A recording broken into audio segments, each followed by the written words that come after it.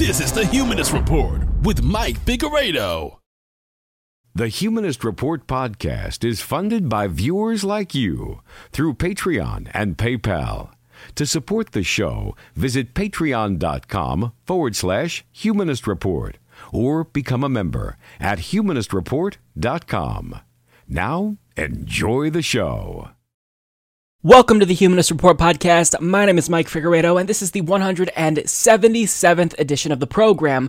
Today is Friday, January 25th, and before we get into the show, I want to take a moment to thank all of our newest Patreon and PayPal contributors, all of which either signed up to support us just this last week or increased their monthly pledge, and that includes Alex Akrush, Donovan Angel Signs, Ralph Dratman, and Travis Goss. So thank you so much to all of these kind individuals. If you'd also like to support the show, you can visit humanistreport.com/support or check out patreon.com/humanist-report. So in today's episode, we'll talk about Bernie's MLK Day speech and share an op-ed from Amber Frost of Chapo Trap House, who makes the case for why the left should unite behind Bernie Sanders. And 2020 presidential candidate Tulsi Gabbard responded to my criticism in last week's show, so we'll talk about that, and we'll hear from Barry Weiss, who has the stupidest take on Tulsi yet. Also, in 2020 news, Kamala Harris announced that she's running for president, and her record as a prosecutor is troubling, to say the least. So we'll look into that, along with Joe Biden's sudden change of heart when it comes to his hardline, tough-on-crime stance. We'll also talk about a leaked memo that reveals Trump's intention to traumatize migrant children, and discuss the Supreme Court's cowardly decision to let Trump's transgender military ban go into effect. So that's what we've got on the agenda for today. Let's go ahead and get into the program. I hope you guys enjoy the episode. Kamala Harris is running for president, and she announced her candidacy in one of the most platitude-driven, thumb-point-heavy ads I've seen in quite some time. Take a look. Truth, justice, decency, equality, freedom, democracy. These aren't just words. They're the values we as Americans cherish, and they're all on the line now. The future of our country depends on you and millions of others lifting our voices to fight for our American values. That's why I'm running for President of the United States. I'm running to lift those voices, to bring our voices together. So please join me in Oakland on Sunday, January 27th, and go to kamalaharris.org to join our campaign. Let's do this together. Let's claim our future for ourselves, for our children, and for our country. I'll see you in Oakland.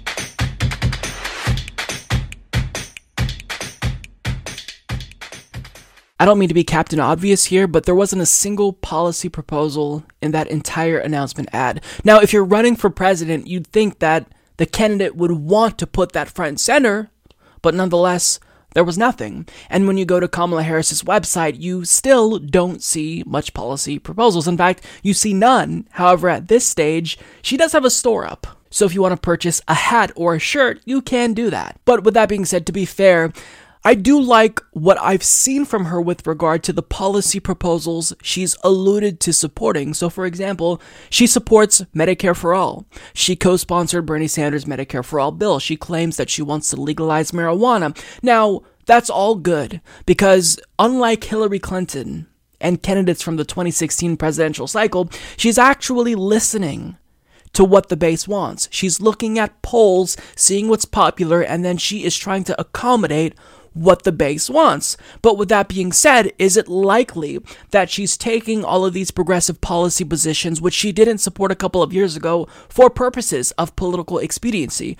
Yes, it's very likely that that's the case, and we can parse that out in a different video, because I do think that individuals like Cory Booker, Kirsten Gillibrand, and Kamala Harris are all trying to be progressive because they want to defeat Bernie Sanders, who is probably their biggest competition going into 2020. But with that being said, I don't want to look at Kamala Harris's policy platform right now.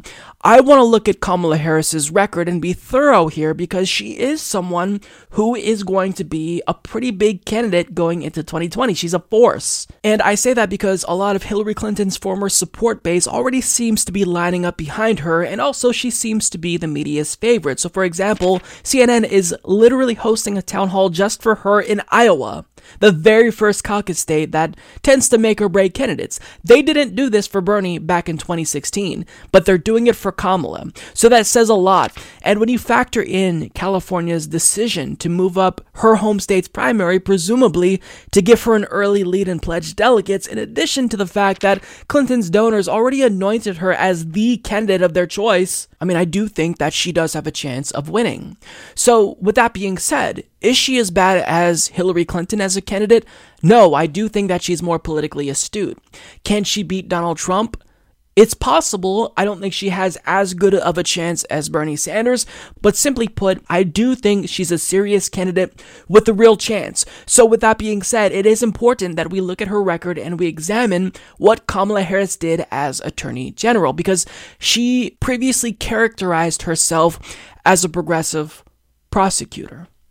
Now, I don't know if you instinctively believe her when she says that, but if, what she did in your view has any importance when it comes to the implications of what she'd push for as president, then sure, her record is really important. So what I want to do is take the time to go into her record, her previous record, her own actions, and determine what was and what wasn't progressive. And when you look at Kamala Harris's record in a vacuum, when you put aside electability, when you put aside, her policy platform, when you just look at her record, there's a lot of red flags for progressives that make it very difficult to support her going into 2020. Now, I'm doing this for people who are unsure who to support, because I know a lot of my viewers are supporting Bernie Sanders because he is the furthest left candidate who's the most trustworthy. But for Kamala Harris, there's a lot of people that might instinctively support her for purposes of electability because they think she's progressive because she claims to be a progressive prosecutor. But as Laura Bazelon of the New York Times points out, Kamala Harris was not a progressive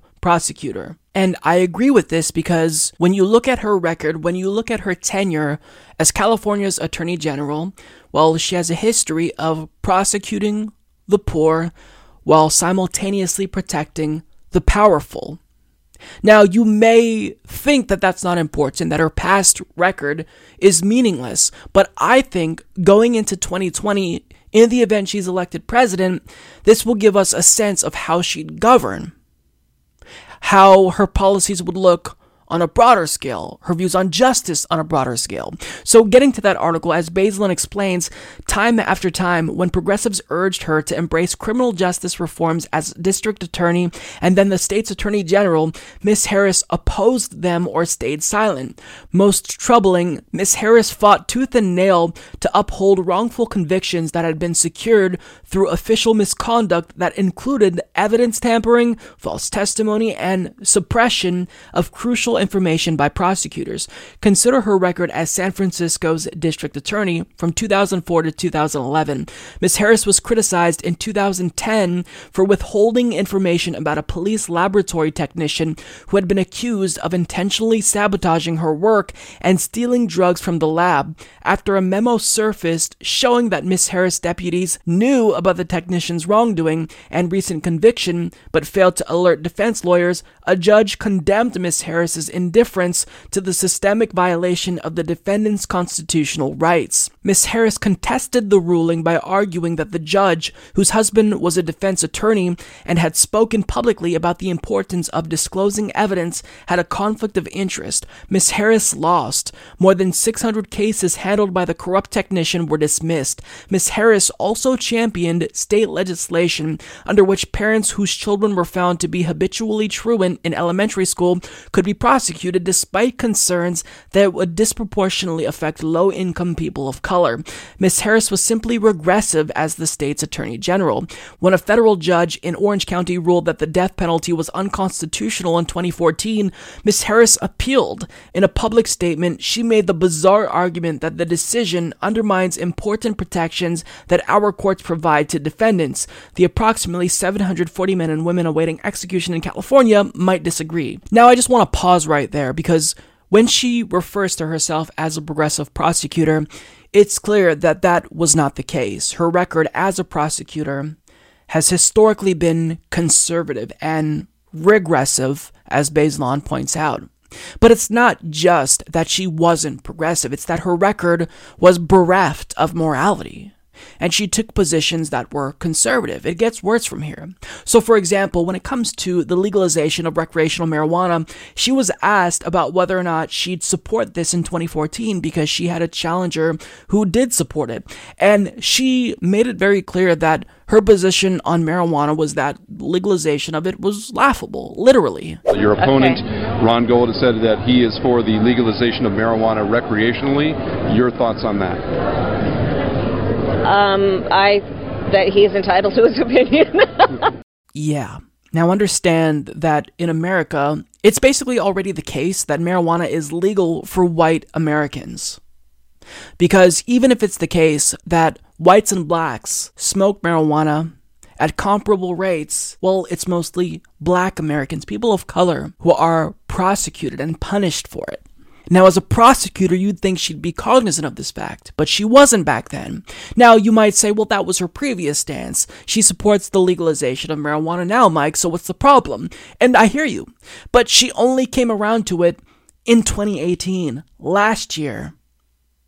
Long past the time when other people in the Democratic Party had already jumped on board with legalization. Now, additionally, when you look at other policy issues, knowing that we are now in the era of Black Lives Matter, as Brianna Greyjoy points out in an Intercept article recently, you'd think that as a, quote, progressive prosecutor, she'd be extremely concerned with state-sanctioned violence and extrajudicial killing of black Americans. And maybe she was, but the policies that she supported, or more specifically, the policies she opposed, are contradictory to the cause of Black Lives Matter. So, for example, in 2014, she tried to block the release of nonviolent second strike offenders because prisons would lose free labor. Stop and think about that. Prisons were overcrowding, so they decided, well, why don't we release second strike nonviolent offenders? Kamala Harris said, no, we shouldn't do that, because prisons would lose out on free labor. So she essentially defended modern-day slavery. Also, in 2015, she opposed a bill that required her office to investigate police shootings and didn't support body cameras on police. Now, has her position since changed? It may very well be the case. But as a prosecutor, she was against this. And it's not just like she was against issues that affected people of color, and the Black Lives Matter movement specifically, because in 2015, she opposed a transgender inmate's plea for gender confirmation surgery. If you're a prisoner, sorry, you can't have gender confirmation surgery. That's just not something that a progressive prosecutor, a quote progressive prosecutor, would do. In fact, I'd argue that it's immoral. Now, there's one case in particular that really speaks to the immorality of Kamala Harris as a prosecutor, and this is a case involving a man named George Gage in California. So he was an electrician with no criminal record, and he was accused of sexually abusing his stepdaughter. Now, the reason why he was ultimately convicted was because of his stepdaughter's testimony. However, after he was convicted, the judge learned that the prosecutor broke the law and intentionally withheld evidence that would have cleared his name, including medical reports that proved she lied, including the fact that her own mother described her as a pathological liar. So obviously, when you're wrongfully convicted and it's proven that you were wrongfully convicted, you appeal the case. Well, what did Kamala Harris do once this case was appealed? Well, when it reached the Court of Appeals, Kamala Harris chose to defend the conviction and essentially argued that it was his fault that he was wrongfully convicted because he didn't point out the evidence that was being withheld. Now, understand that this man was an electrician. He was no legal expert, and he was representing himself during this case, and he didn't have his own attorney. Now, what the judges did was send this case to mediation, and at that point, you'd expect that this would lead to just Kamala Harris choosing to dismiss the case altogether since it's going to mediation. It's kind of their cue to back down. And at that point, everyone already knew that he was in fact wrongfully convicted. The question, rather, was, does this man deserve to serve out a 70-year sentence? All based on a technicality because he didn't know that he was supposed to bring up the fact that the prosecutor was intentionally withholding evidence. Really, does he deserve to serve 70 years because of that? Well, Kamala Harris thought so, and she chose to not back down, and since she refused to budge, this man, who was proven to be wrongfully convicted, is still in prison till this very day because of Kamala Harris. She alone ruined his life. Why? Because of a technicality. 70 years. Now, it gets even worse than there because that case is not an outlier. Ms. Harris also fought to keep Daniel Larson in prison on a 28-year to life sentence for possession of a concealed weapon, even though his trial lawyer was incompetent and there was compelling evidence of his innocence. Relying on a technicality again, Ms. Harris argued that Larson failed to raise his legal arguments in a timely fashion. This time, she lost. She also defended Johnny Baca's conviction for murder, even though judges found a prosecutor presented false testimony at the trial. She relented only after a video of the oral argument received national attention and embarrassed her office. And then there's Kevin Cooper, the death row inmate whose trial was infected by racism and corruption. He sought advanced DNA testing to prove his innocence, but Ms. Harris opposed it. After the New York Times expose of the case went viral, she reversed her position.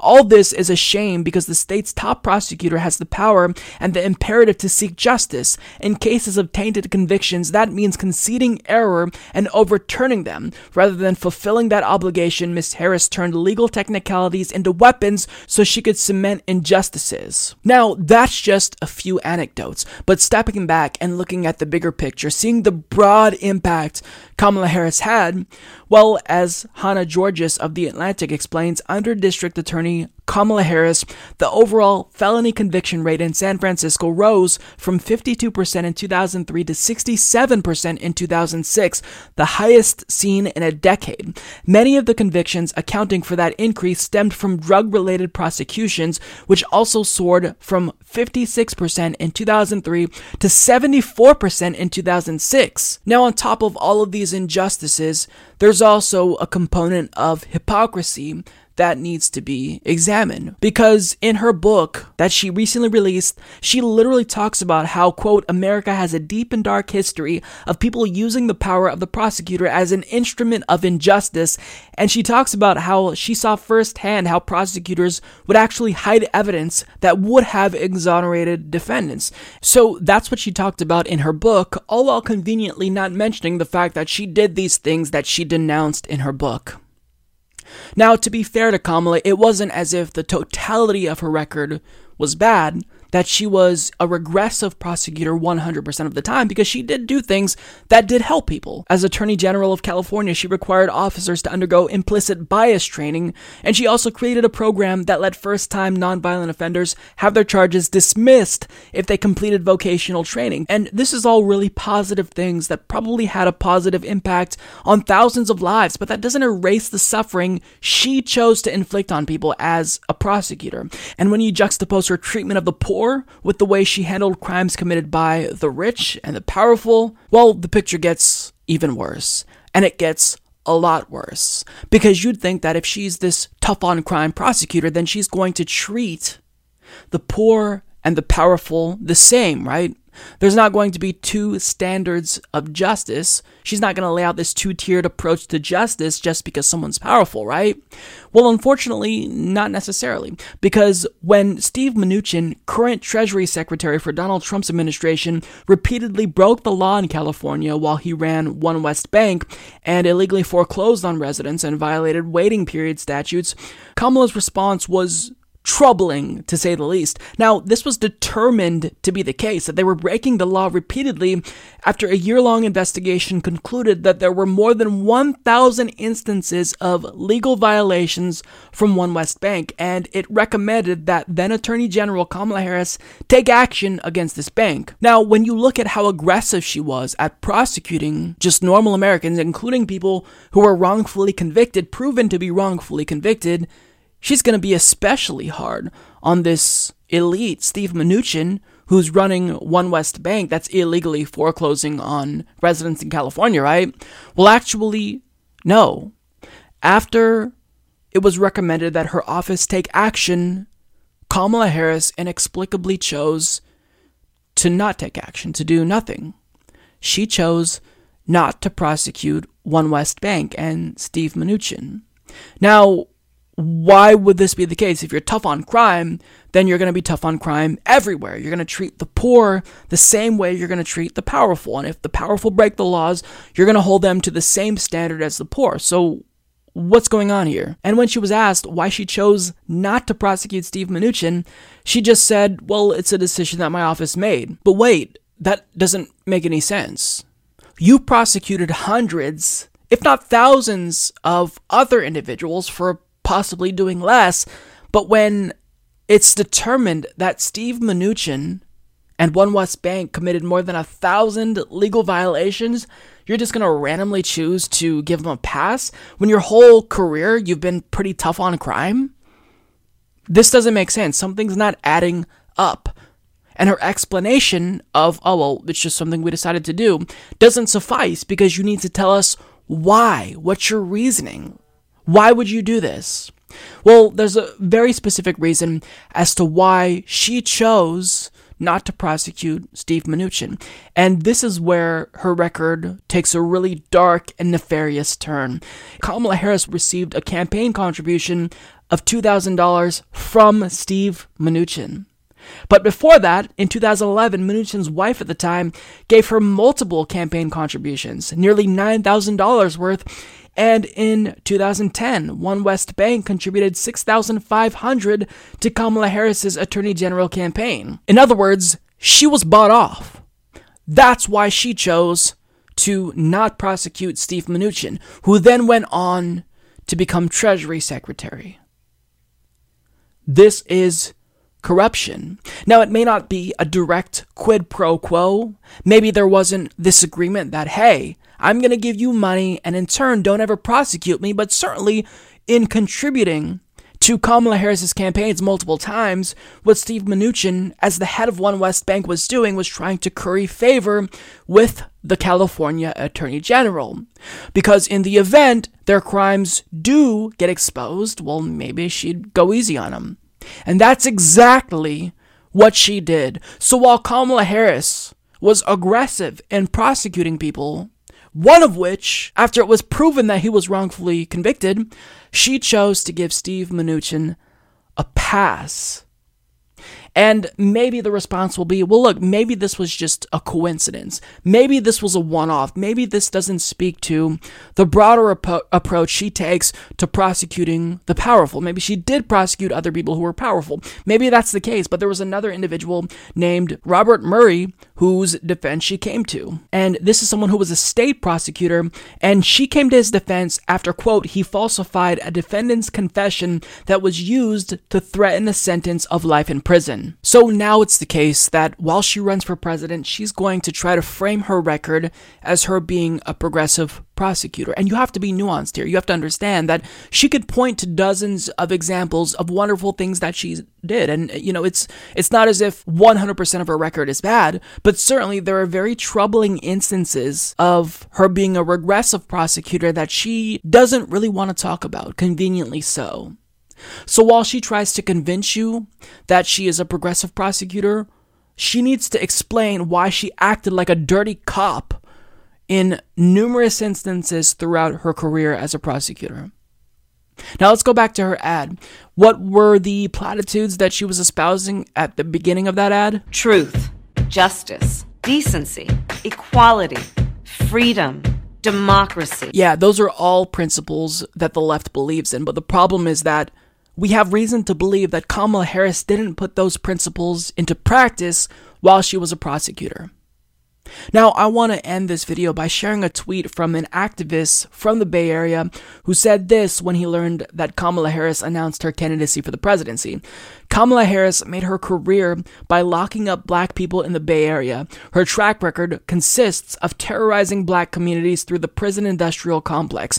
She then became the top cop of California. Her track record consists of rampant anti-blackness. And as someone who knows better than anyone about her record, that's a devastating thing to say about Kamala Harris. So let's step back and put this all in context. We're looking at her record. We're not looking at her future platform. We're looking at her record because perhaps there's information in there that will tell us how she's going to govern as president of the United States. And if she governs in a way that's even remotely similar to how she acted as a prosecutor, then as Gian Journal puts it, we can expect progress for the rich and prosecution for the poor, because this is chains you can believe in. Yeah, and unfortunately, this is something that is not going to go away. It's something that she needs to address and tell us why she chose to do the things that she did. Why did she choose to prosecute Gage after it was determined that he was wrongfully convicted? Why did she defend the use of slave labor in prisons? These are all things that, in my view, don't make you a progressive prosecutor. It's antithetical to progressivism, and if she wants to truly prove to us that she's progressive, then she needs to put out a detailed and thorough account as to why she did what she did when she was a prosecutor. Now, you can say that that's all in the past, and her new record as a progressive is better, and that's fine, but understand that I do think that this information about her past is important. You can disagree with that or not, but we have to look at these candidates and vet them and determine who's the best. And with a record like that, I don't know how anyone can support Kamala Harris if they are truly on the left, because there is someone with a consistent record being on the right side of history, and that person is Bernie Sanders, not Kamala Harris. In 2016, Joe Biden was asked whether or not he regretted supporting the 1994 crime bill, which led to mass incarceration primarily of people of color, and he made it very clear that he did not regret supporting the crime bill. In fact, he defended the crime bill in 2016. Another thing about how perspectives change over time. Bobby Rush, member of Congress, said the other day, "I'm ashamed that I voted for the 94 crime bill." You ashamed of that bill? Not at all. And in fact, I drafted the bill, as you remember. I know that. There are things I would change. I opposed, for example, the carjacking provision that the administration wanted in. But by and large, what it really did, it restored American cities. So to still defend the crime bill in 2016 after he saw how Hillary Clinton was taking a lot of flack for supporting the crime bill, he still defended the crime bill. And if you know anything about Joe Biden, that's not necessarily too surprising because he's been consistently tough on crime throughout the entirety of his career. Now, a video from 1989 of Joe Biden recently resurfaced, and he took a stance that's so tough on crime that he outflanked then Republican President George H.W. Bush from the right and wanted him to be even more tough on crime, and was critical of George H.W. Bush because he wasn't tough enough on crime. So let's hear what he said back then, and then it's going to make sense as to why Joe Biden still defended the crime bill up until 2016.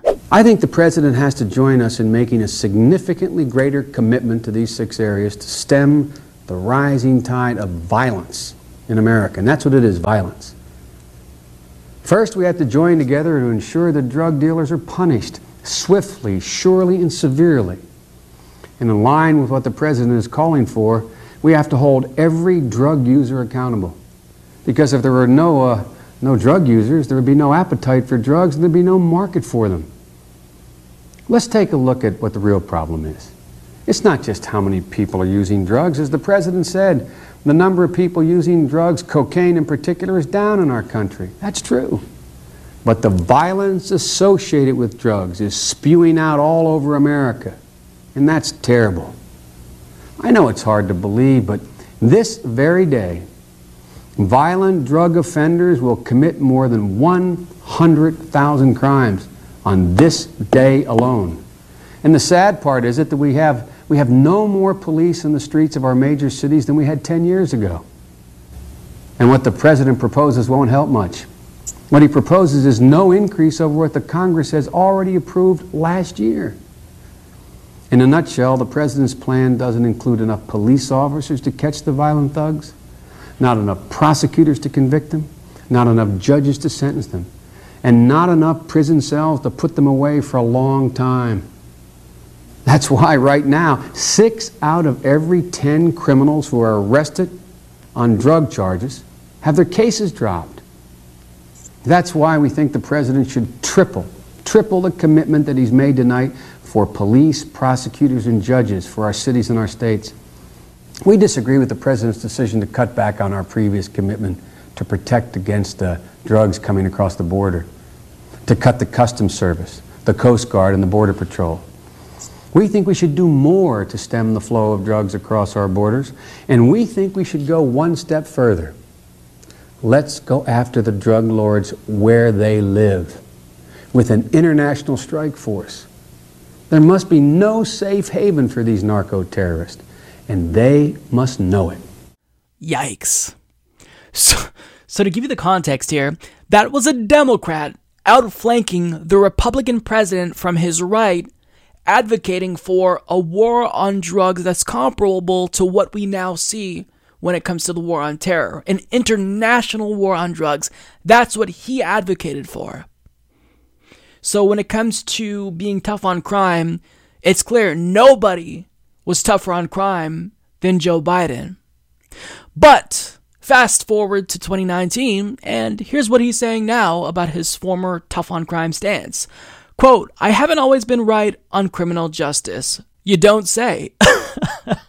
I mean, what a convenient time to have such an epiphany, Joe. You're totally saying this because you had this genuine evolution and, you're not taking this stance for purposes of political expediency now, are you, Joe?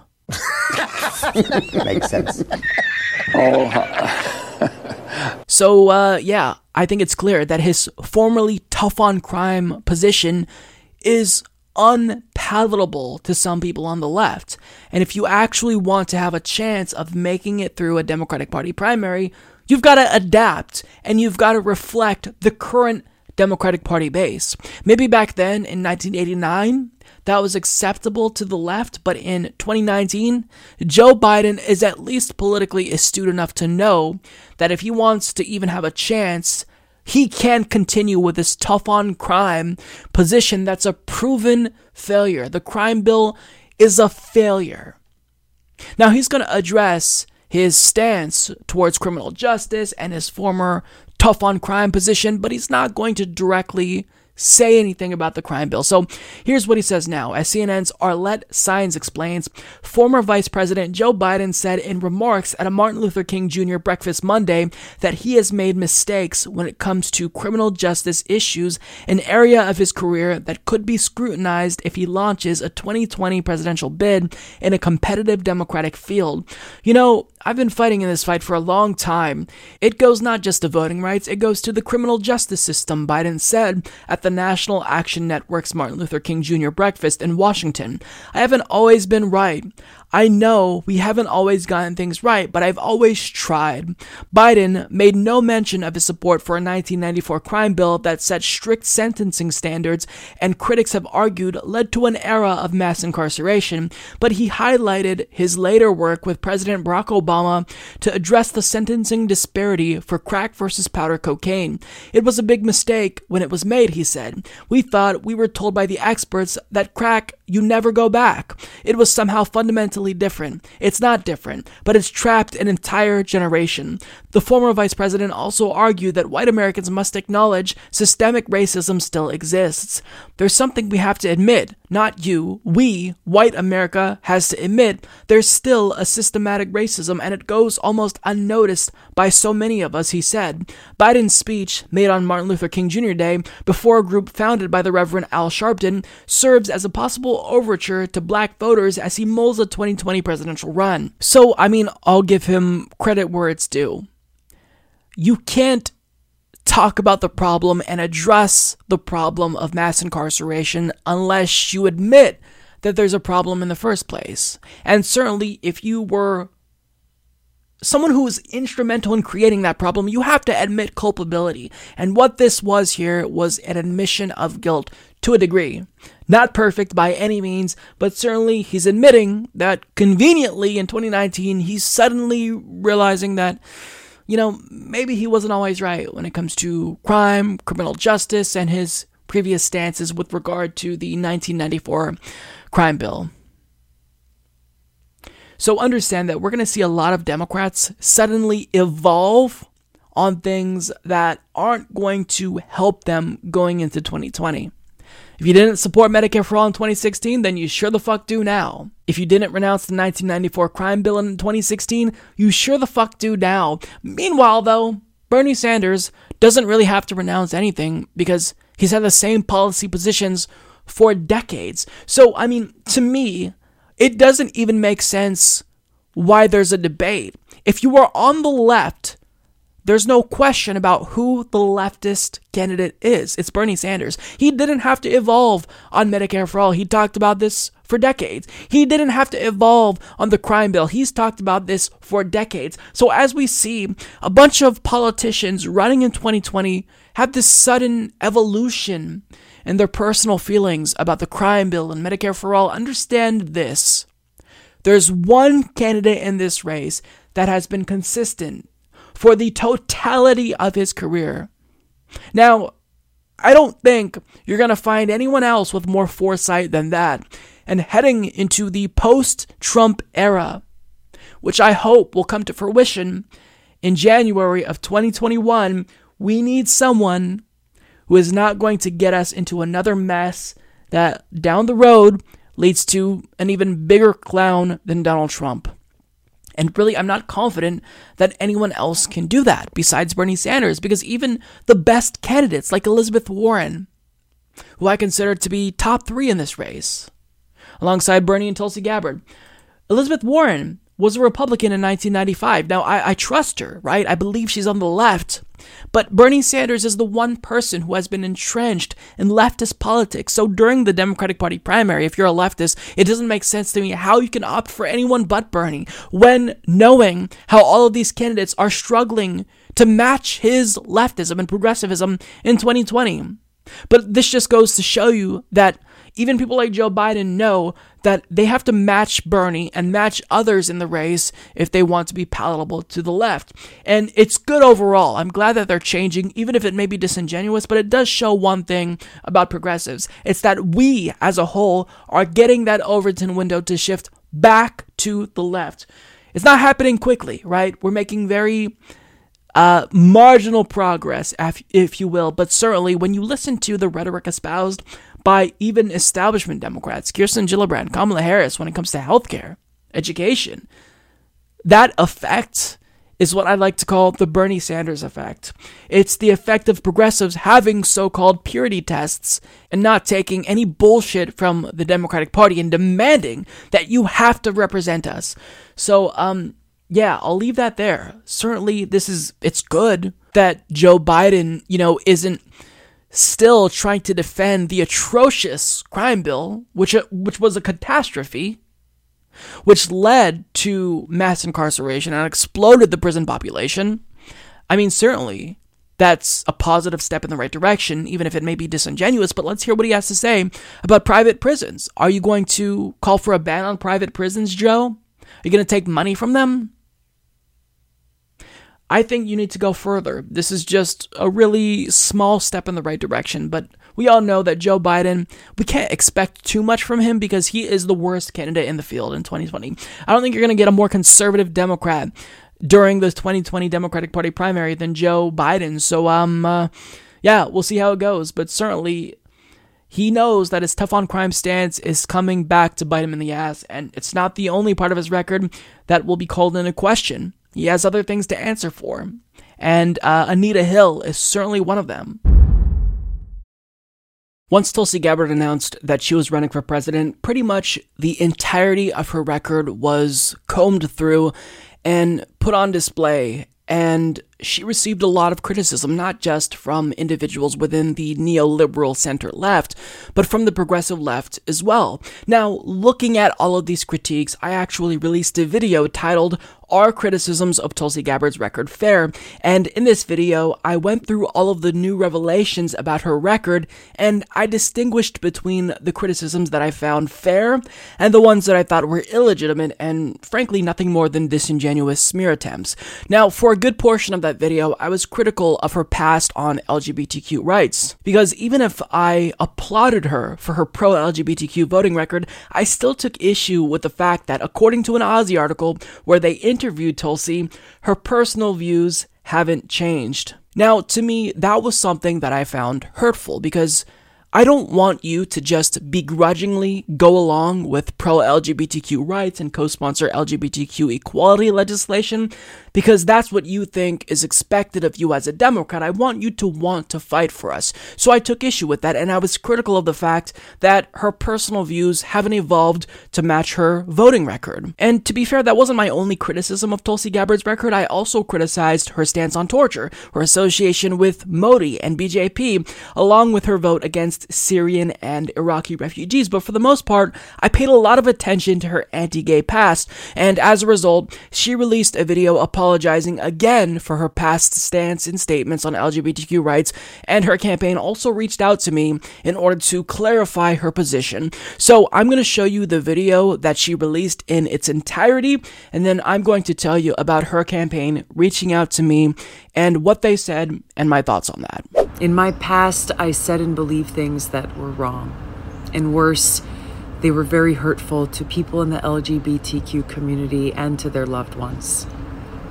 Many years ago, I apologized for my words and, more importantly, for the negative impact that they had. I sincerely repeat my apology today.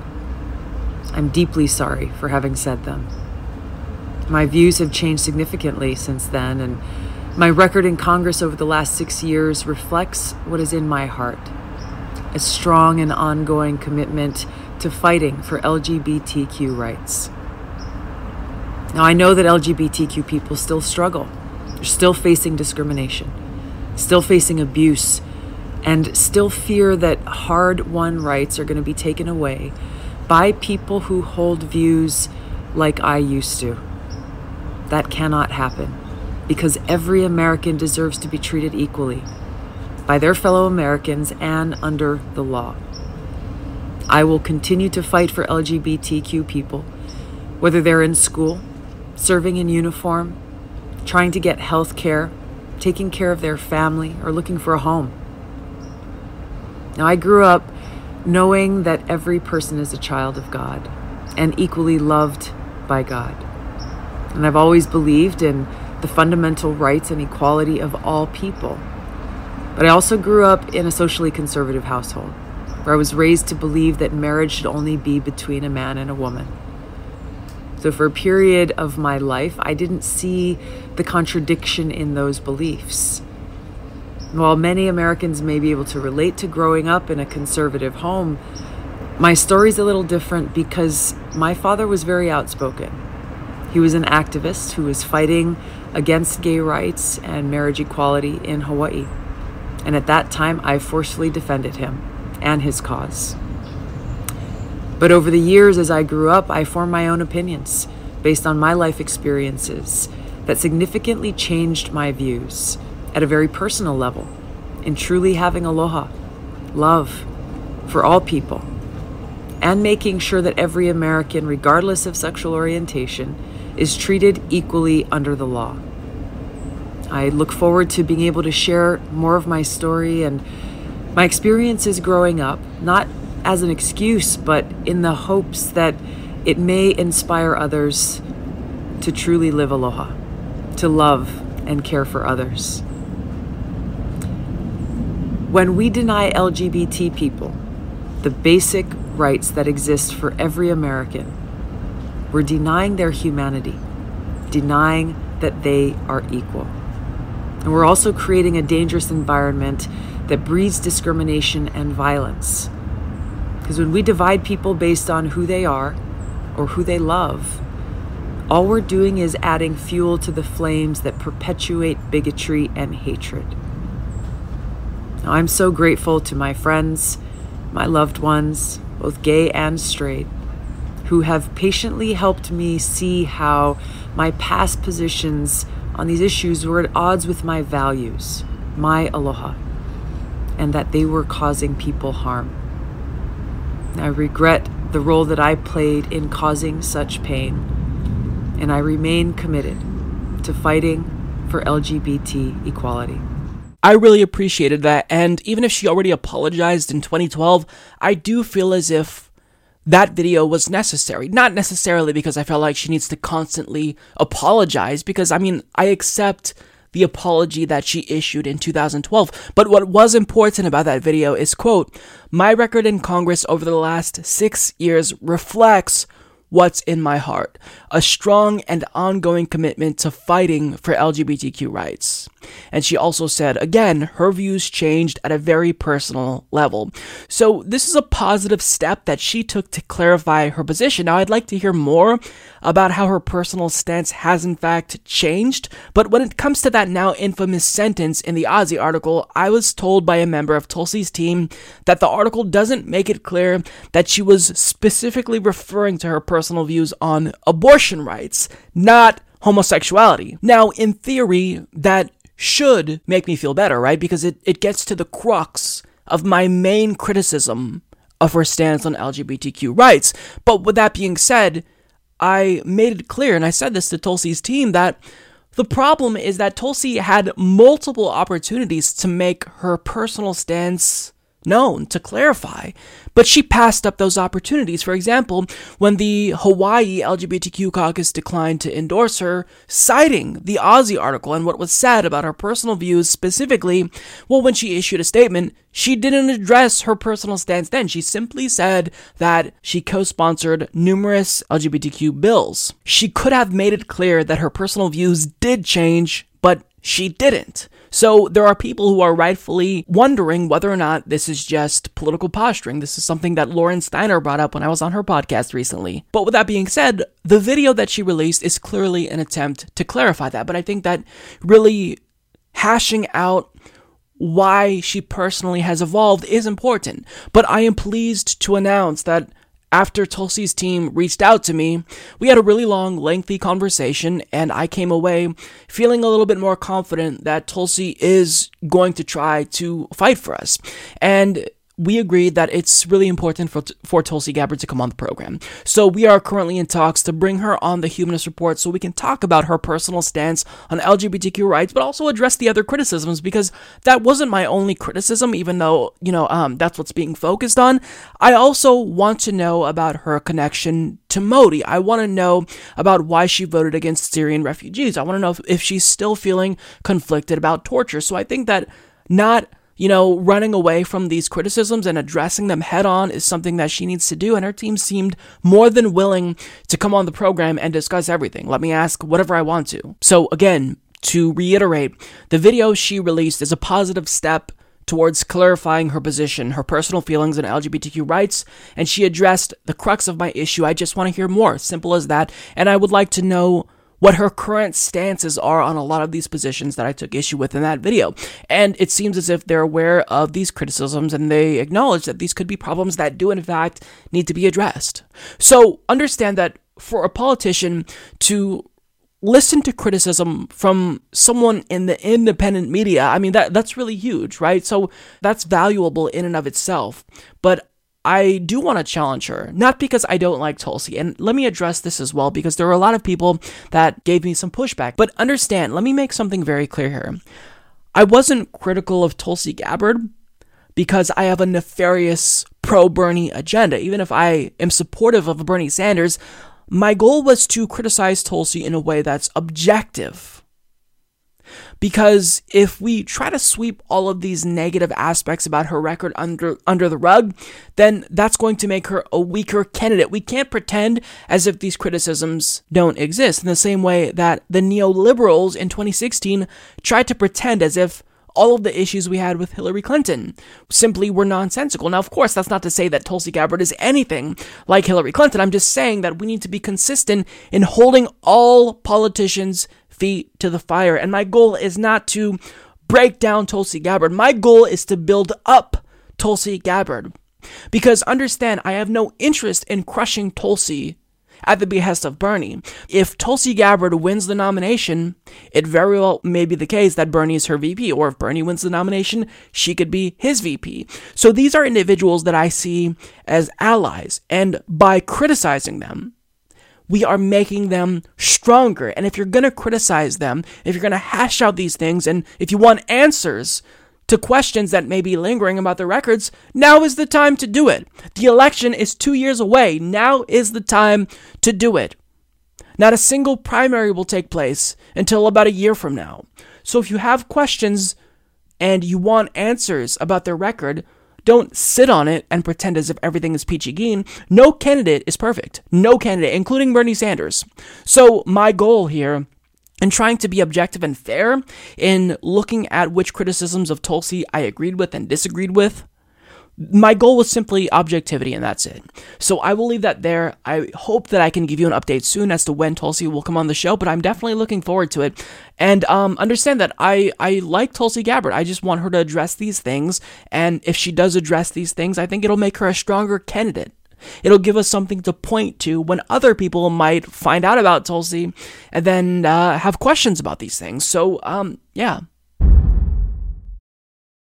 New York Times writer Barry Weiss recently appeared on an episode of Joe Rogan's podcast, and they were having a discussion about the 2020 presidential election, and expectedly, she said things that were completely moronic. They were talking about, the strategy, who can beat Donald Trump, and she, of course, said, well, Democrats can't have a progressive run against Trump, otherwise they're going to lose. They need a centrist who can get those mythical moderate voters, so they shouldn't replicate the Republicans' strategy in running to, the right, instead go to the left. They should have someone who is a centrist, someone who's pragmatic. Yeah. She also coined the phrase intellectual dark web, just for those of you who don't know that, but for the most part, they were having this discussion. She had nothing of value to contribute to the conversation, but they started listing off various candidates, perhaps as a means to go through them and their qualifications. And when Tulsi Gabbard came up, she decided to randomly attack Tulsi Gabbard for the dumbest reasons possible, and when pressed on them, she was incapable of defending her positions. I mean, she completely face-planted. So we'll take a look at what she had to say, and then I'll tell you why this is the stupidest take on Tulsi Gabbard yet. But okay, so who's in right now? So we have Kamala, Kirsten Gillibrand. Oh, monstrous. Ideas. Well, when she was 22, she had... No, she's an Assad toady. What does that mean? She is What's a toady?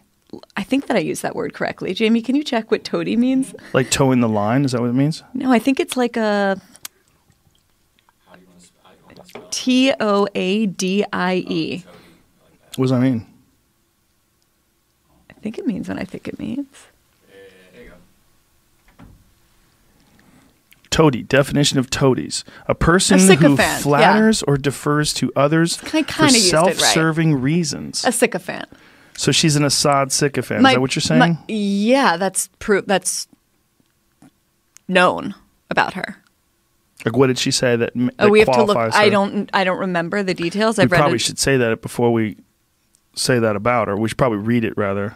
Well, I have read it. No, I mean we should right now. Oh, yeah. Okay. Just so we know what she said. Look up I've had Tulsi her on Gabbard. Here before, I really enjoyed talking to her. I like her a lot. Are you serious? Yeah, I like talking to her. Okay. I like talking to her. I don't know about... I think she's like the motherlode of bad ideas. Whoa. I'm pretty positive about that, especially on Assad. But maybe I'm wrong. I don't think I'm wrong. Well, my take on her was that I think as a person who's coming from the left, who's also a veteran and is very articulate and sensible and a woman, and in talking to her, we didn't get into Assad or any of those things, but talking to her about what she feels is wrong with the current administration and the way things are running and a direction she thinks things could go in. She had some very promising ideas. I didn't know about this. But doesn't she also, did she ever apologize for believing in conversion therapy? I didn't even know she believed in conversion therapy. Am I crazy? Yes, nobody takes you seriously on the left, Barry. This is a microcosm of Barry Weiss in general, because if you read her, opinion pieces in the New York Times, praising people from the so-called intellectual dark web, if you view her segments on, or her appearances rather on Bill Maher, where she defends Israeli atrocities against Palestinians, this is someone who just always has a bad take. And it's not like she is coming from a place of, well-researched intellectual curiosity. She says things that she can't even defend. You saw it. So she said that Tulsi Gabbard is an Assad toady, and she called her an Assad sycophant. She actually went there. And then Joe Rogan said, what did she say that qualifies her as an Assad sycophant? Barry's response? I don't remember the details. I mean, if you're going to call her an Assad sycophant, which is a huge claim, then maybe have at least one example you can cite, one anecdote that demonstrates why you think this is the case. But she couldn't. She said it and then face planted immediately. She also said she's the motherlode of bad ideas. And then she hesitantly adds, I'm pretty positive about that, especially about Assad, but maybe I'm wrong. So in other words, you just hate Tulsi Gabbard because that's your feelings. You don't even have the facts in your mind. You can't even pin down the reasonings as to why you don't like Tulsi Gabbard, but yet you hate her. Can't say why you hate her, but you just hate her because that's the establishment narrative and that's what you're going to go with. I mean, come on, you have to do better than that. She also said, did she ever apologize for believing in conversion therapy? And the answer to that is yes, in 2012, and again, just last week, Tulsi Gabbard released a video where she apologized for her past LGBTQ stances. But here's the thing, Barry, if you're going to white knight for us and claim to care about LGBTQ rights, maybe understand the crux of our criticism in the first place. We weren't asking for an apology from Tulsi Gabbard. We were asking for clarification with regard to her personal stance on homosexuality. If you don't even know the most basic details when it comes to the reasons you're opposed to her, maybe, just maybe, you shouldn't attack her. And when her name came up, she had this visceral reaction, like, oh, Tulsi, ugh. I don't like her. She's horrible. I don't know why. I guess she's an Assad apologist. I can't tell you why, so please don't press me any further on this issue, but she's an Assad apologist, and I don't like her. And it's popular for people in the establishment to not like her, and since I want to be, in that DC bubble and part of the establishment, I have to do what they're all doing and hate her. Except you're not explaining why you think she is an Assad apologist. You're not explaining why you think she's the motherlode of bad ideas, which I don't even know what the fuck that means. I think that's something that Sam Harris said, a couple of years ago. I mean, do you even understand why you dislike her position on Assad? She went to Syria for purposes of peace because she wanted to actually talk to the Syrian people in order to see what they want, not what the United States want, not what the military-industrial complex wants. And even if Assad may be an objectively horrible person, even if she knows he's a brutal dictator because she called him a brutal dictator, still, that doesn't mean that we should overthrow him, because what happened the last time we just overthrew a brutal dictator, Saddam Hussein? Well, that created a vacuum that led to the rise of ISIS. If we do that again, we can see another group that's comparable to ISIS rise up in Syria. So you don't even know why you're opposed to her. You don't even know why you disagree with her stance on Syria, because you don't know what her stance on Syria is, Barry. Your goal is to punch left always. And anytime you have the opportunity to do so, and it's why we don't trust you or respect you, Barry. Shame on you, because if you're going to have these extraordinary claims to make about Tulsi Gabbard, at least come with a reason, but you can't even cite a single reason. You face planted multiple times in that clip. I mean, what a joke. You're supposed to be a journalist. You're supposed to know these things like the back of your hand, but you can't even describe even just superficial reasons as to why you think Tulsi is an Assad apologist. What a joke. This is what I like to call an illegitimate criticism of Tulsi Gabbard. It's nothing more than a smear attempt because for whatever reason, Barry Weiss just doesn't like Tulsi.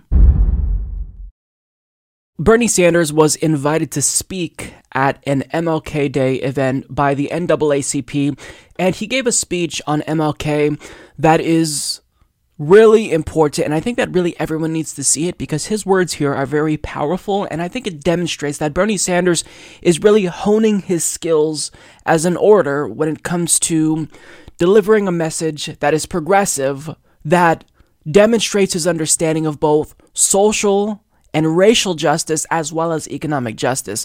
So here's his speech. It's relatively long, but I would encourage you to, if you don't want to sit through his speech during this segment, I'll link to his full speech in the description box. I'd actually encourage you to go there first before watching this, because watching it in its entirety really gives you the full perspective. But nonetheless, here's a clip of his speech. It gives me no pleasure to tell you that we now have a president of the United States who is a racist. We have a president of the United States who has done something that no other president in modern history has done. What a president is supposed to do is to bring us together. And we have a president intentionally, purposely, is trying to divide us up by the color of our skin, by our gender, by the country we came from, by our religion. Racial equality must be central to combating economic equality if we are going to create a government that works for all of us and not just the 1%. Racism is alive when the United States Supreme Court and Republican governors make it harder for people of color to vote and when they suppress the vote. And that is why I believe we need a constitutional amendment to guarantee every American the right to vote, and that we enact automatic voter registration. Racism is alive and well when we have a broken criminal justice system and we have more people in jail than any other country on earth. We need in this country real criminal justice reform, and that means we need jobs and education for our young people, not more jails and incarceration. It means ending the cash bail system, which puts people in jail for the crime of being poor. It means ending the so-called war on drugs, which has caused so much pain and destruction in this country. It means ending private prisons. It means, when we talk about criminal justice reform, understanding that we need police reform and that lethal force is the last resort, not the first. Now, in 1963, a few years ago, when I was a college student, I had the honor of being in Washington, D.C. to hear Dr. King's speech, the I Have a Dream speech. And along with hundreds of thousands of other Americans were there that day. We were there to demand an end to racism and to support Dr. King's call for economic justice. Because let us never forget that the title of that march was Jobs and Freedom. Jobs and Freedom. And I find it remarkable that 56 years after that march, many of the demands that Dr. King and others made are still demands that we have got to fight for today. Dr. King, in my view, was one of the great leaders, not only in American history, but in modern world history. He was a man of unbelievable courage who understood not only that we have got to end racism, but that we need economic justice. Remember where he was when he died. He was in Memphis, Tennessee, standing with exploited sanitation workers who are struggling for decent wages. Think of the work he was doing at the end of his life.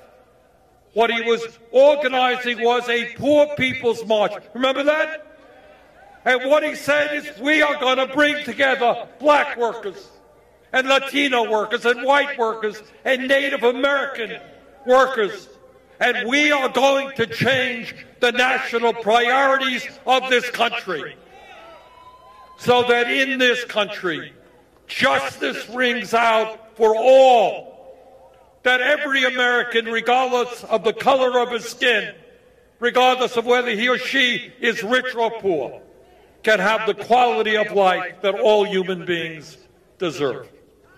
So today we are here not just to remember Dr. King, not just to honor Dr. King. We are here to feel his revolutionary spirit, to have the courage to take on the economic and political establishment, and to create the kind of nation we know we can become. Thank you all very much. This speech gave me chills because I really am feeling more confident in Bernie's ability to communicate a message that is all-encompassing. Now, what do I mean by that? Well, before, when he talked about Medicare for All, when he talked about tuition-free public colleges and universities, what was the main smear that the establishment tried to perpetuate with regard to Bernie Sanders? They'd say, well, he's talking about policies that exclusively service the white working class in particular, not black working class Americans or Latino working class Americans. He's trying to reach out to the white working class. Now, we all know that that's bogus, but what he's saying here, and he goes into this in greater detail in the full clip, he makes it clear that all of his policies would in fact benefit all members of the working class, regardless of race, gender identity, sex. All members of the working class would benefit from his policies, and he actually went into really explicit examples. So, for example, he talked about healthcare disparities between blacks and whites, and how Medicare for All would help to close that divide. But also, he talked about the importance of seeking criminal justice reform, because this is something that is needed.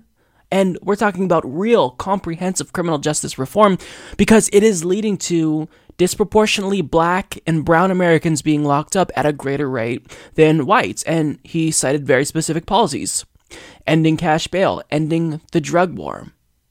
So understand that what I see here from Bernie is the willingness to listen to criticisms, even if those criticisms from the establishment are hacky, but he's honing his skills a lot more. He's making it clear that no, this is not an agenda that is tailored to the white working class. Stop disaggregating the working class. It's just the working class.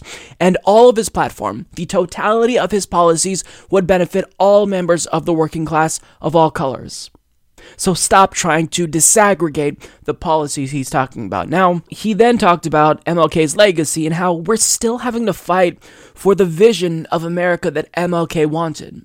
And he ended his speech by saying that we need to make MLK's vision a reality. And I think that that's important, and it resonated with me, because what he's communicating, indirectly so, is that the struggle for equality and justice, it's ongoing. And it's not like what Bernie Sanders and the new progressive left are pushing for is new. We've been fighting for justice. We've been on the right side of history. So by linking what we're doing now to MLK and really linking it to all of the civil rights and economic battles of our country's history, Bernie Sanders is trying to put his movement and what he's about in perspective and let people know that it's an ongoing struggle. Politics is inherently about struggle. It's about people with power versus people without power, and it's never going to change. But the point is that we continue that struggle and we continue to right the wrongs of our country. So I really like what he said here, because as he gears up to run for president, it's clear that he is going to do everything in his power to bring together all of the working class, create a multicultural coalition of working class individuals from across the country, of all demographics, to make sure that together we have class consciousness and there's solidarity among all of us working class people of all colors and genders. And we know what's at stake and what we have to fight. So this is a message that is really nice to hear, because it's not divisive, contrary to what you see on mainstream media from Donald Trump and whatnot, but it's something that needs to be said. Now, he also started off that speech by calling Donald Trump a racist, and that's what got a lot of the headlines, but I don't really understand why that got headlines, because I don't think it's very controversial to state the fact that Donald Trump is racist, because, anyone who says that that's debatable at this point is just being disingenuous, or they don't want to know the truth. So I don't even think that that's controversial or newsworthy. What matters here about his speech is what people aren't talking about, and that's the substance, and that's the very inclusive message of class solidarity among all of the working class. And he's really starting to understand the way to craft a message that makes that more clear. And at this point, I really hope that he announces soon, because everyone else is already starting to hit the ground running. Kamala Harris, Elizabeth Warren, Tulsi Gabbard. And I think that what he is saying here shows again that he gets it. So Bernie, announce, because we need you to start fighting now, so we can start fighting for you, because we believe in what you're saying and we believe in the policies you're promoting. If you're on the progressive left, I don't even think it's debatable to assert that Bernie Sanders is the best candidate. He's the furthest left, he's a real social democrat, and he's someone who actually could bring about a real political revolution, a Reagan-esque revolution where we shift the Overton window back to the left and we actually implement policies that would help out the working class. Now, as we weigh out different candidates and who's the best and who's worst and who has the best record and who has the best shot at defeating Donald Trump, Amber Frost of my favorite political podcast, Chapo Trap House, she penned an op-ed for The Baffler where she did a phenomenal job of putting everything into perspective. Basically, the argument is that we are at a time where we are going to look back at this moment now, and we're going to realize that we had the chance to really make change. But this is going to be the moment, make no mistake about it, where we're going to see that our country either did or didn't take bold action to bring about real change. And really, I think the overarching message is, do you want to be part of that movement? Do you want to look back at this moment now and think, I did everything I could to get Bernie Sanders elected? Win or lose, we did everything to bring about positive change. And that's what this article is about. Amber starts off the article talking about how 3 years ago she attended a draft Warren rally, which she described as painfully nerdy. And look, at this time, we all wanted Warren to run and challenge Hillary Clinton because, she's to the left of Hillary Clinton, and there was really nobody else who could bring about social democracy or even anything that is close to social democracy besides Elizabeth Warren. Nobody expected Bernie Sanders to run. But what Amber says here is that at the end of the day, Elizabeth Warren is no Bernie Sanders. She's an incrementalist. In 2013, when the fight for 15 was starting to gain prominence, Elizabeth Warren proposed an increase that was only $10 an hour, and not just $10 an hour that year, gradually over multiple years.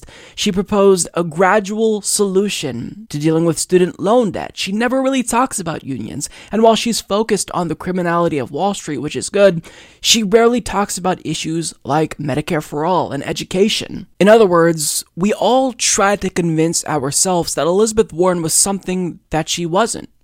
She describes herself as a capitalist to her core, something along those lines. So the question is, now that we got what we wanted, I guess, where Elizabeth Warren is running, why not back Elizabeth Warren? And simply put, as Amber says it, because it's Bernie, bitch. Now here's what she goes on to argue. It was true then and it's true now. Bernie Sanders is the best candidate, the only candidate who can be considered anything even close to a socialist and the one to beat Trump. President Sanders isn't some idealist fantasy. He is our best bet by a mile. He has consistently polled as the most popular politician in America since the primaries, and while everyone else has been tweeting or following up with 23andMe, Bernie pressured Amazon into raising wages, followed up by going after Walmart, condemned Saudi Arabia, and sponsored the resolution to end support for the war in Yemen, introduced the No Money Bail Act, committed to a federal job guarantee, campaigned so powerfully for Medicare for all that he shifted the entire Democratic Party and saved a woman from being hit by a car. Not only is he the best candidate politically, as in the only social democrat, he has the best chance of giving the pragmatists what they say they want: a presidential win. Unfortunately, a few of my media colleagues appear to have caught the Warren bug yet again, but this time around, she lacks the good sense to refuse to run. Elizabeth Warren's politics aren't impressive, and they never have been. All she has ever leaned on is a rigid obsession with the sort of basic financial regulation that barely mitigates capitalism's greatest crimes. She's not charismatic and appears to have absolutely zero understanding of what voters want in a candidate, as indicated by her pre-campaign soft launch on a bit of specious family lore about Native American heritage. Literally no one cares, and yet she keeps doubling down on it, and that's because she's weak. She chokes, she flinches, she reacts every time Trump insults her, and thus the public is far more familiar with her defense of Orange Man is mean to me ethnic delusion than they are her accountable capitalism act. Really inspiring name there, Liz.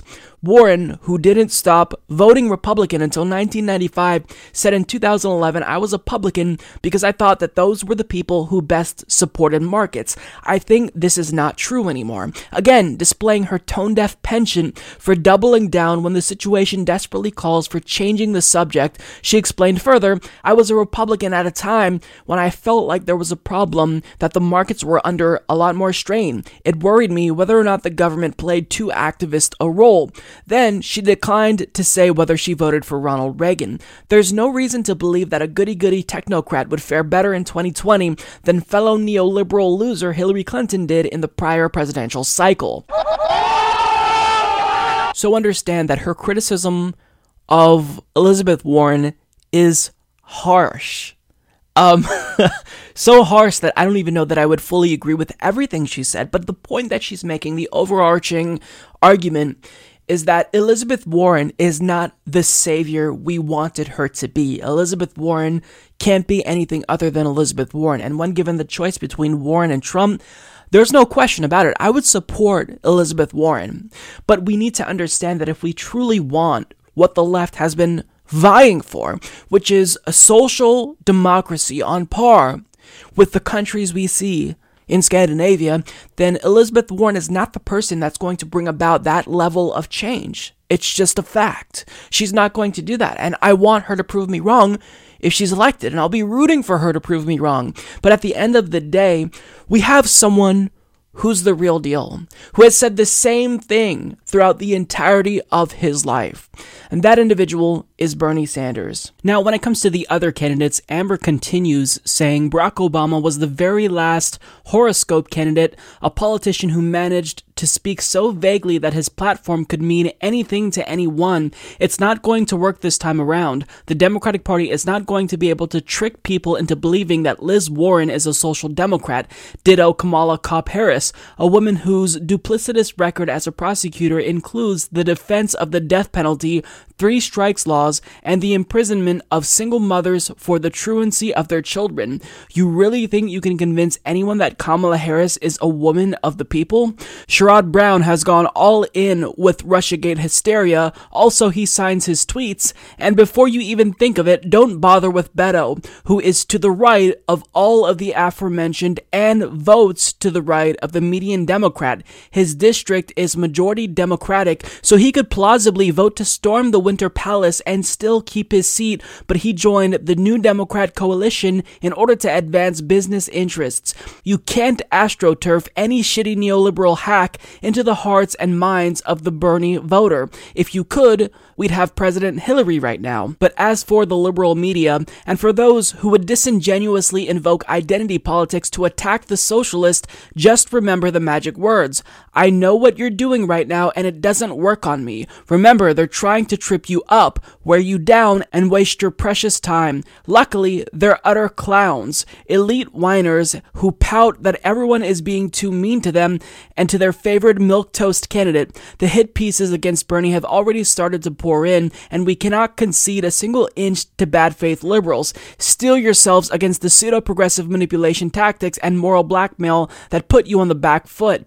Partisan isn't a dirty word. It's nice out here on the right side of history, and if you keep sitting on that fence, you're gonna get splinters in your ass. So hop aboard the Bernie train. We got ourselves a winner. It's Bernie, bitch, and it's the only game in town. And regardless of the smear campaign that the establishment is already launching against Bernie Sanders, regardless of all of the counterfeit progressives who are trying to pretend to be as progressive as Bernie Sanders, this is the point in a lot of our lives when we're going to look back and we're going to realize that this was the opportunity, the one opportunity perhaps that our generation got to truly make a difference, to truly bring about change. And for that reason, the left should unite behind Bernie Sanders, because he's our only chance at social democracy, and really he's our best bet at beating Donald Trump. So the overarching takeaway from this article here is really great. I think it's good to have these types of analyses where somebody puts it all into perspective. Because when you're in the midst of battle and, you're trading blows with corporate Democrats and exchanging insults on Twitter, it's hard to step back and look at the bigger picture. And it's easy to get demoralized when you see all of the hatred and smears lobbed against Bernie Sanders. But understand that when you step back and when you look back at this moment, it's going to be clear that those fighting for Bernie Sanders are fighting for justice, racial justice, social justice, and we're fighting to make sure that future generations actually have a fighting chance. And if there's going to be a political revolution in this country that's on par with the Reagan Revolution, then we need it to be someone who's dedicated to moving the Overton window, who's actually a social democrat.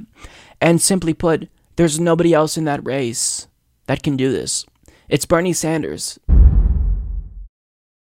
I want to talk about a story that's not necessarily the most surprising story ever, albeit it's still extremely chilling because it really speaks to just how morally bankrupt Donald Trump is and how low he's willing to go in order to accomplish the goals he has, the anti-immigrant xenophobic goals that he has. Now, as Jessica Corbett of Common Dreams reports, following reports on Thursday that federal officials forcibly separated thousands more migrant children from their families than previously reported, Senator Jeff Merkley released a document to NBC News revealing the Trump administration intended to traumatize children and intentionally create a humanitarian crisis at the border. The December 2017 draft memo, which Merkley shared with NBC News after receiving it from a government whistleblower, shows that Trump administration officials wanted to deport children more quickly by denying them asylum hearings after taking them away from their parents. It appears that they wanted to have it both ways, to separate children from their parents, but deny them the full protections generally awarded to unaccompanied children, concluded ACLU attorney Lee Gerlant, who led a class action lawsuit on behalf of migrant parents. The leaked document, as NBC reports, also shows officials wanted to specifically target parents in migrant families for increased prosecutions, contradicting the administration's previous statements. In June, Department of Homeland Security Secretary Kirstjen Nielsen said that the administration did not have a policy of separating families at the border, but was simply enforcing existing law. Now, when I initially talked about Donald Trump's family separation policy, this was something that I alluded to.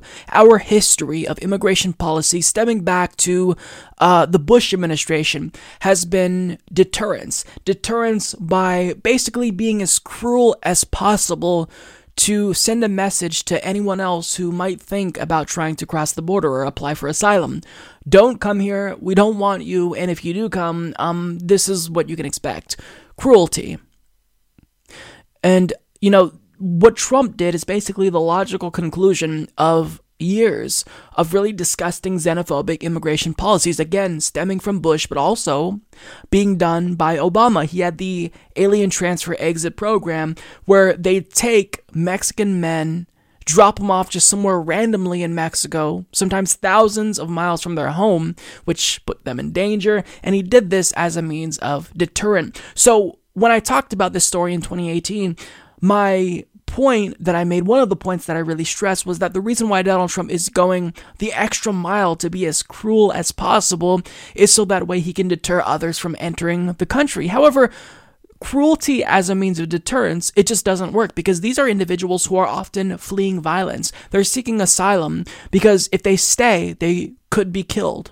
So separating them from their family, even though that's harsh, it's still preferable to dying. So that's why cruelty as a deterrent doesn't work, but nonetheless, that's what Donald Trump opted for. He separated families. Now, another reason why this story is so important is because at the time, Trump's administration insisted that there is no family separation policy on the books. They don't have a direct policy that mandates families be separated. They're simply prosecuting anyone who crosses the border illegally, and that will indirectly lead to families being separated. But it proves that they lied. They did have a family separation policy, and the goal was to separate families in order to traumatize the children. Here's what Jeff Merkley had to say. Well, what these documents show, Chris, is that there was extensive planning to implement a strategy of criminalizing families crossing the border. At the same time, the administration said it's all about criminals. They were plotting to stop families from arriving. And they said not only are we going to criminalize that, we're going to separate the kids from the parents. Now, many of us will remember that the Homeland Security Secretary said there is no such thing as a family separation policy or a child separation policy, but this document says exactly the opposite. I want to be clear about this, because it drove me absolutely nuts covering this story. Time and time again, the White House and Kirstjen Nielsen got up and said, you are out of your mind, no policy exists. And what you're saying is this document is literally a policy document in which one of the policies they contemplate and ultimately implement is child separation. Yes, the very first policy on that list, the document, is the one of criminalizing crossing the border. And the second is to separate children from their parents. And so it's all laid out here. It's a discussion. This document represents a discussion taking place between the Attorney General's office and the Homeland Security office at the highest levels. So this is very much the roadmap is being laid out for what was later done. The administration was absolutely lying to the American people when they said there was no such plan. So did Kirstjen Nielsen lie? Yes. So he's 100% correct here. They lied. They said, oh, well, we don't have a family separation policy. That's not our goal. It's just an indirect consequence of, this zero tolerance policy that we're choosing to implement. They lied. This memo, leaked by a whistleblower, proves that the goal was to traumatize children. to construct a xenophobic immigration policy so cruel it traumatizes them, so that way other migrants who might want to come to the country think, well, I don't want my child to be traumatized, so I guess we should probably stay. But again, that's such a simplified way to view the world, because when given the choice between certain death in some cases, or having your family separated, which would you opt for? As a human being, as a rationally self-interested human being, which would you opt for? You would opt to live, albeit in bad conditions, but you'd still have your life nonetheless. So this really speaks to the moral bankruptcy of Donald Trump and his administration. This isn't too surprising, but it's still chilling to see the details that are in this memo that describe how the goal was to traumatize children, specifically target children, the weakest human beings that need to be protected by adults. They targeted them for their own political aims, and that is fucking morally reprehensible. Shame on Donald Trump. This is utterly indefensible, and if anyone is going to try to defend this, then I don't even know what to say. You just don't have morals, and you should admit that if you defend something like this. When it comes to Donald Trump's bigoted and transphobic ban on transgender Americans serving in the military, he has a short-term victory because our spineless Supreme Court decided to allow it to go into effect. And as Arian DeVoe and Zachary Cohen of CNN reports, in an unsigned 5-4 order, the justices took no stance on the legality of the ban, first proposed in a surprise tweet by Trump in 2017, but Tuesday's action clears the way for it to take effect while lower courts hear additional arguments. The 4 liberal justices objected to allowing the administration's policy banning most transgender people from serving in the military to go into effect. The policy, first announced by the president in July 2017 via Twitter and later officially released by then Secretary of Defense James Mattis in 2018, blocks individuals who have been diagnosed with a condition known as gender dysphoria from serving, with limited exceptions. It also specifies that individuals without the condition can serve, but only if they do so according to the sex they were assigned at birth. In a statement released after the Supreme Court action, the Pentagon sought to clarify that its policy is not a ban on all transgender persons from the military. As always, we treat all transgender persons with respect and dignity. The Department of Defense's proposed policy is not a ban on service by transgender persons. It is critical that DoD be permitted to implement personnel policies that it determines are necessary to ensure the most lethal and combat-effective fighting force in the world. DoD's proposed policy is based on professional military judgment and will ensure that the U.S. Armed Forces remain the most lethal and combat-effective fighting force in the world, Lieutenant Carla Gleason, a Pentagon spokesperson, told CNN. In July 2017, Trump surprised military leaders by tweeting, after consultation with my generals and military experts, please be advised that the United States government will not accept or allow transgender individuals to serve in any capacity in the U.S. military, Trump said. Our military must be focused on decisive and overwhelming victory and cannot be burdened with the tremendous medical costs and disruption that transgender in the military would entail. Now, if that justification that Trump used to announce this ban on transgender individuals serving in the military sounds familiar, about them possibly being a, quote, disruption, it's because it is familiar. It's the exact argument used to justify the discriminatory ban on gays and lesbians serving openly in the military. And here we're just applying it to transgender people. And understand what they're doing. With the Muslim ban, now all of a sudden we're supposed to call it a travel ban and pretend as if Donald Trump never said that he wants a complete shutdown of Muslims entering and exiting the country. We're supposed to pretend that he never said that. And similarly here, we're supposed to pretend that he never said that he wants to disallow transgender Americans from serving in the military because the Pentagon wants you to think, oh, this isn't a ban on transgender people. It's just that we want to be able to make personnel decisions. Oh, okay. That sounds kind of dumb. So this is bigoted. And this is an abdication of the Supreme Court's responsibility to just administer the fucking Constitution. Because this is obviously illegal. It's unconstitutional because it violates the Equal Protection Clause of the U.S. Constitution, and they know that. The 5 conservative justices know that. But the reason why they are choosing to not take a stand here is because they can't possibly say that this is constitutional and defend this as constitutional when it's not, because it would make the court seem illegitimate. So what they're doing is simply taking no stance and letting this continue. But in taking no stance, understand that they are taking a stance. They're saying that even if this is unconstitutional, we will allow it to continue. We're just cowards and don't want to put our names on it. But you did. So the Supreme Court has no legitimacy already. Whatever legitimacy concerns they had that led to them not wanting to take a stand on this, I mean, you don't even have to worry about that. You have no fucking legitimacy. If you're not protecting marginalized communities who are susceptible to discrimination and violence, then you are not a legitimate court. So to allow this to continue, to take no stance, and essentially allow this to go into effect while lower courts gauge whether or not this is constitutional, it's not. The Supreme Court is abdicating its responsibility. And this is disgusting. Donald Trump is a bigot. He's a transphobe. Now, on the campaign trail, when it comes to the issue of trans rights, he actually seemed to be the most reasonable. He got attacked by Ted Cruz for saying, look, this trans bathroom hysteria is just kind of overblown. Just let them use the bathrooms that they want to use. He said this. But now what does he do when he gets into office? He is banning transgender people from serving openly in the military. Oh, I'm sorry. It's not a transgender ban. They can still serve if they have gender dysphoria, but are still living as the sex that they were assigned at their birth. Wow. Are they not merciful? I mean, this is just shameful. You know, we're going backwards. Progress, it doesn't seem to be on a straightforward trajectory as we all would have hoped. It's circular. You make progress, you go backwards, you fight to keep it, and then you go backwards. It's circular.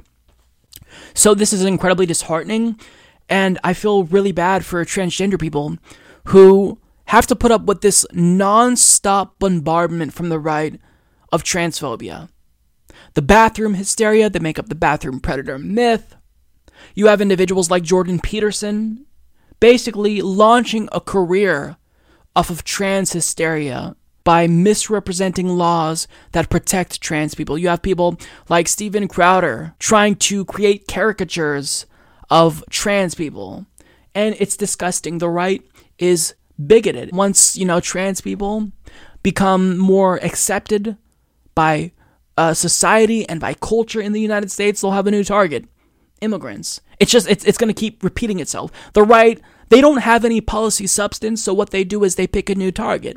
They choose one group, demonize them and vilify them, and they prop them up as a boogeyman so that way their idiotic base is able to think, oh, well, this must be the person who's causing all of my problems. This must be why we have so much economic issues in this country. It's not because of the oligarchs, it's not because of capitalism, it's because of trans people and immigrants and gay people. It's just intellectually dishonest, and quite frankly, it's bigoted and grotesque. So this is a win for bigotry for now, but long term, we will win this battle. Trans people will win this battle, and I believe that. But right now, we have to deal with this because we have a transphobic, bigoted, xenophobe racist in the White House, and this is just what comes with that. Well, that's all that I've got for you guys today. Thank you so much for tuning in if you've made it this far in the show. As usual, we can't end without thanking all of our Patreon and PayPal contributors and giving a special shout out to all of our iTunes and SoundCloud listeners. Thank you all so much for watching the show. I will see you next week. I'm Mike Figueredo. This is the Humanist Report. Take care.